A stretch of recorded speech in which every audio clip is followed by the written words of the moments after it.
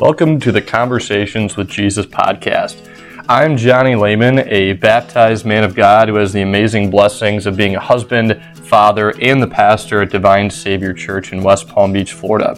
This podcast is designed to bring you the self-sacrificing love of Jesus found in the Bible through 15 to 20-minute episodes that focus on relevant life issues and what God has to say about them.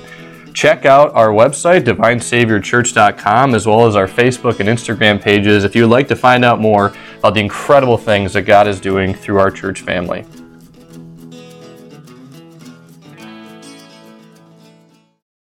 As we continue our journey through Proverbs this week, we're looking at the topic of self-control. Now, in our world with limitless possibilities, self-control seems elusive. Overeating, under-budgeting, binge drinking, living large, it's the norm.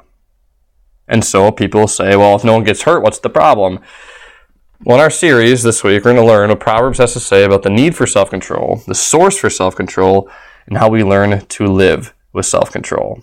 We need God's grace, which appeared for us in Jesus. And Jesus came so we could be safe against the chaos. We belong to Him and are loved by Him. And the more we grasp that, the more self-control we have. I can't wait to dive deeply into this incredible gift of the Spirit that we call self-control.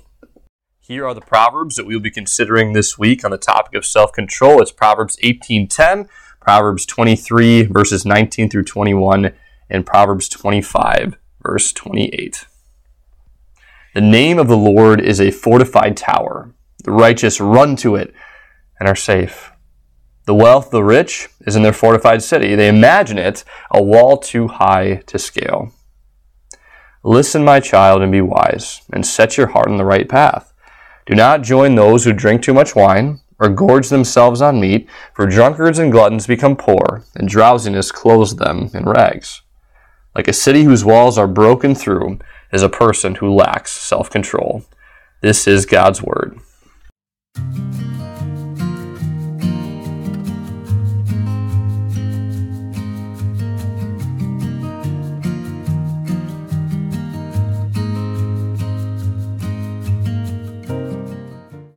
It's a day of mutual struggle, a rite of passage the very first time you drop your child off at school. Now, if you're a caretaker, you know the struggle is keeping it all together emotionally, because in that moment you can feel the curtain come down on a stage of your life. And you know the benefits that await your child through that educational experience, but letting go is a really hard thing to do. But maybe if you're not a parent, you've seen this same moment through the lens of the child.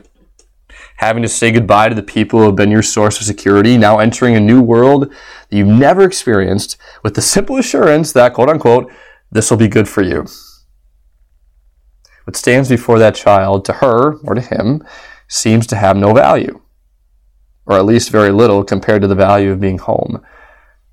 But of course, caretakers have a higher knowledge. They have wisdom. They know this will be painful in the short term, this really tough goodbye on day one, but the long-term gain of education and socialization is undeniable. And maybe you're wondering, okay, we're talking about self-control, so Pastor Johnny, what does this have to do with self-control? In a word, everything. We as children of God are always being parented by our Heavenly Father. No matter who you are, whether you're in Norway, or in South Florida, or in Maryland, or in South America, or in Asia, all these different places where the podcast is being listened to by God's grace, no matter who you are, we all have urges. We all have desires. We have different things that we grieve over, or maybe even different addictions we struggle with. And I have a good hunch that at one point or another, or maybe right now in your life, you've looked at temptations, the ones that you feel like you're falling to over and over again, and have had this thought, God, what good is this doing me? Just take it away. But the universal struggle remains. Self-control often feels like it's constantly an inch out of reach. If we're going to have the grace-given character trait of self-control, because remember, wisdom, according to the Bible, is not just a rule book, here you go, this is how you handle life situations, but God's wisdom, it makes us into a person who makes wise decisions. It's something only His grace can do. If we're going to have that grace-given character trait of self-control, we need to confront the frequent feeling that confronts us all the time, that the struggle is not beneficial. It's one of Satan's biggest lies. We have to confront that. Then we need to know what motivated Jesus' self-control, and then we can only then can we see what motivates and empowers us to live self-controlled lives too. Because often fighting the good fight, battling temptation seems to hamper more than make holy. Makes me think back to my junior year of college. I was doing some homework in my room late one Thursday night, and a dear friend of mine came bursting into my room. He closed the door immediately, and the tears started flowing the second he sat down on the couch. He broke down talking about his addiction to porn. He said, I prayed to God. Where is he? Why am I still addicted to this? I think we can relate. We look at that sin we keep falling to, and we wonder why God doesn't give us the fortitude instantaneously when we ask for it. What's underlying there? Well, underlying is our sin-confused foolishness, which says, God, I can see no good reason for this, so there simply can't be one. We drift into thinking, maybe God can't give me what I need to overcome, to have control, to have peace. And when we think God is not enough, well, what do? We turn horizontally to find refuge instead of vertically. And the security we'll find there is nothing but imagination. Look at Proverbs 18, verse 11. The wealth of the rich is their fortified city. So the rich, in this illustration, put all their sense of stability in life in their wealth. But notice what Proverbs says next. They imagine it, a wall too high to scale. In other words, it's not real. It's an illusion. Neither wealth nor anything else in this world can give you the self-control or relief you seek apart from the Lord. But before we get into that, maybe you're wondering why the metaphor of city walls is being used in connection to self-control. Maybe you've been to ancient cities and you see the walls and you think, oh, it's a neat architectural feature. But here's the reason why walls are so important. A city without walls in ancient times was so disastrous because you were vulnerable to theft and military conquest. But if you had walls, and especially a fortified tower, which we're going to talk about later, you'd be safe. But if even one part of the wall was broken, your security was gone. As we observe our own spiritual walls, if you will, the problem we have are the breaches. Every one of us in this world has one, and usually a lot more than one. Breaches like being drawn to sexual temptation, eating too much, drinking too much, wallowing in grief too much, self-pitying when things don't go our way. The list goes on. But again, if we buy into Satan's narrative that God isn't enough, what will we do? We'll turn horizontally to find some sort of counterfeit control or relief. And that's where literally anything can become dangerous when it becomes the thing you use to stabilize your life. Self-medicating. I'm not just talking about substances like drugs and alcohol, but even family members, even your friends, even your work, even your recreation can all have this effect too. And usually such behaviors, you know what they do? They create an escapist life. Deep down, we all have struggles. Feelings like worthlessness, feelings of guilt, sleep-depriving shame, the anxiety of inadequacy that makes us stutter and look down, and we try to find stability and relief. And often in that urgency, we choose to use things to stabilize us that in the long term are not going to be for our gain. And that's what happens when we run to the horizontal things of the world as our peace. Now, psychologists, I'm going to share with you a cycle of addiction that they use for people who do have addictive behaviors. It really applies to anything we use to try to find stability when we feel out of control and lost. Here's the cycle. We use something to momentarily relieve distress. Usually it's something that's immediately right there. We go to it, and we hope that that's going to give us relief. And maybe it does for the short term. But then we get addicted to that so-called relief. And then we need more and more of it to get that same emotional high or that same sense of security. And then as time goes on, we have to deal with that relief, quote unquote. And that becomes an issue, and the cycle goes on and on. We let the urgent overtake the lasting. And this happens when we don't see the value of the struggle. When we don't see the value of the struggle, of why God allows or even sends the struggle into our lives, the struggle overtakes us. And eventually, it even identifies us. Proverbs 23 verses 20 through 21 says this, "Do not join those who drink too much or gorge themselves on meat." So they're doing an action to self-medicate to try to have stability. But notice the transition that happens. "For drunkards and gluttons become poor, and drowsiness clothes them in rags." They're trying to sleep through life. They're trying to make it through life. They go from people who do these sorts of things to people who are these sorts of things. This is what identifies them now. And that's why we must not run horizontally, but vertically. It's the core of Proverbs 18, verse 10, this beautiful passage. The name of the Lord, capital Lord, is a fortified tower. The righteous run to it and are safe. Now, when the Bible speaks of the name of the Lord, it's infinitely more than just the letters of his name. It's his reputation, his deeds, and his characteristics. Just like when you hear someone's name, you don't just see the letters, you see their face, you think of who they are, you think of what they've done. When we hear the Lord's name, we find in him our complete security, our hope, our life, all because of who he is and what he's done. And we as children of God, we don't just walk to him, we don't just slowly make our way to him, we run to him with all we have. So then why is God's name referred to as a tower? Well, it goes back to the ancient Near East, right? The tower was the place in the city of ultimate safety, where you have the high ground, which of course even Obi-Wan Kenobi recognized gives you the supreme position. Sorry, I just instantly, when I thought of the term high ground, Revenge of the Sith thoughts immediately popped in my head. Excuse my Star Wars nerdiness. But seriously, when you and I direct our minds and hearts to think simply of the greatness of our God, his empathy, his grace, his joy, we have the perfect position through him to observe our thoughts, to be in that high ground, if you will, to observe our thoughts, our behavioral patterns, our triggers, our sins. We stand with him, not while in the heat of spiritual battle. It's there that we're shielded by who God is and what he's done, kept secure by his name. But therein lies one of the deepest heart struggles we have as Christians. God, if you've done all this for me, and this is who you are, why do you still allow or even send pain into my life? You say you only discipline those you love. That's Hebrews 12. But how can this be love? When we think such thoughts, what are we doing? We are buying into the scams of Satan, sin, and self. And we're saying such things to God because so often we convince ourselves that such pain and struggle and battle will produce nothing, which is a total lie. Or Satan does the flip side, just like we talked about last week, pride and despair, two sides, same coin.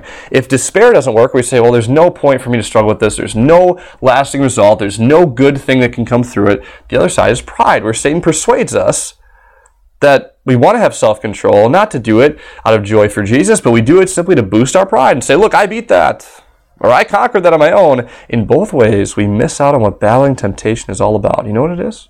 This might shock you. The battle for temptation that Jesus allows in your life, it's all about joy. Now maybe you're wondering, how can such struggles bring about joy? Well, look no further than the one who didn't stay aloof from the fray, but who went outside the city walls, out of security, for the ultimate battle for you. Remember Jesus in the Garden of Gethsemane?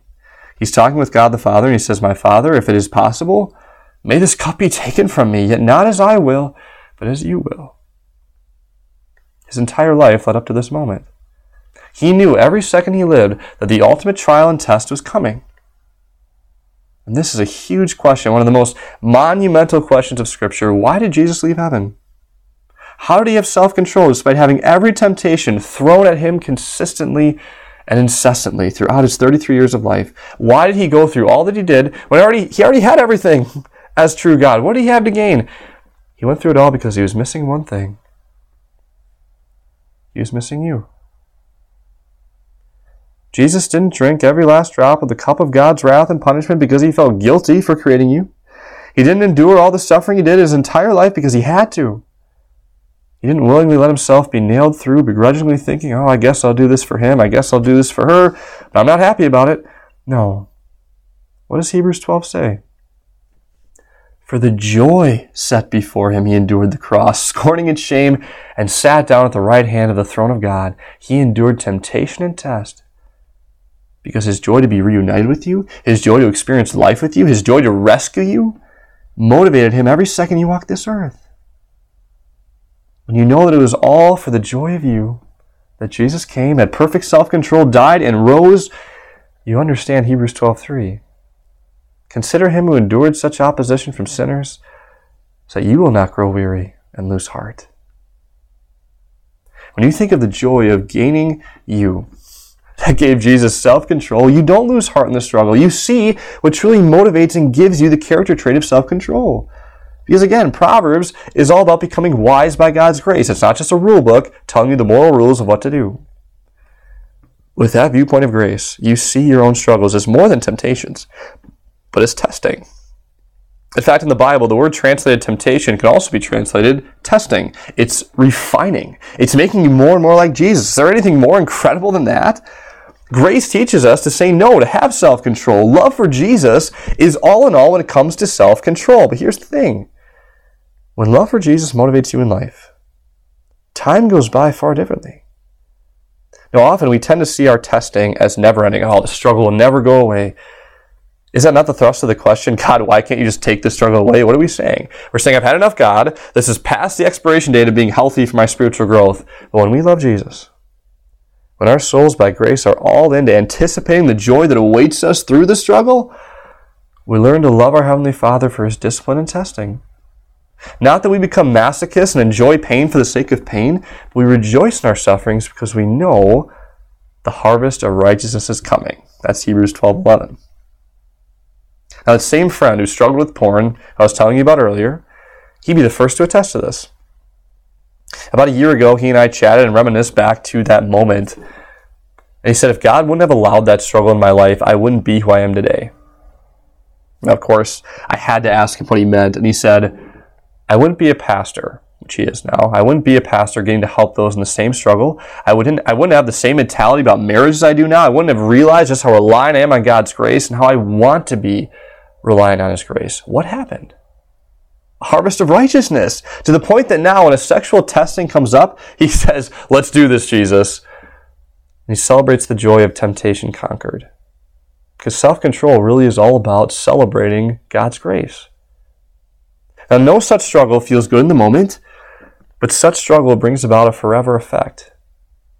Such is the nature of Christianity. Short-term pain, but eternally long-term gain. It's the exact opposite of what the world can offer you. It reminds me of a Christian man who has become so much more than just a Hebrew professor to me, but a friend of the highest caliber. His name is Mark Paustian. He's written several different books, but in one of his books, he told the story of a college student who was overwhelmed by her struggles with depression. And she was desperate to try anything to take away the pain, to have some semblance of relief. And this is what he asked her to do the next time the shadow of depression's darkness came around. And I share this with you because this is what we can be thinking too when that temptation comes. When you're struggling to have self-control, think of it this way. This is what he wrote. What if Jesus were sitting next to you in this chair right here, and He looked into your eyes with those liquid eyes of His, the ones that have seen every sad thing in the world, and He said, sweetheart, would you do this for me? Are you willing? God never told us to figure Him out. He simply tells us to follow Him. He'll make a way. He's in control of what you can't control.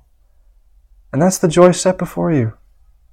And the love that will carry you through flames, refining you, and giving you so much more than just self-control, but to make you more and more like Jesus. Amen. As you go into spiritual battle this week, remember the tools that you have, the sword of the Spirit, through the Word as God gives you His amazing gospel to guide you and strengthen you. Think of prayer. You get to go to God in that struggle, to set your mind on things above, to set your mind on who He is and what He's done, His name. My prayers are with you that you see the joy before you. That in these moments of testing, it's not there to punish you, it's not there to hurt you, but it's there to make you more and more like Jesus, the greatest identity in the world. God's richest blessings as you live for Him now and always.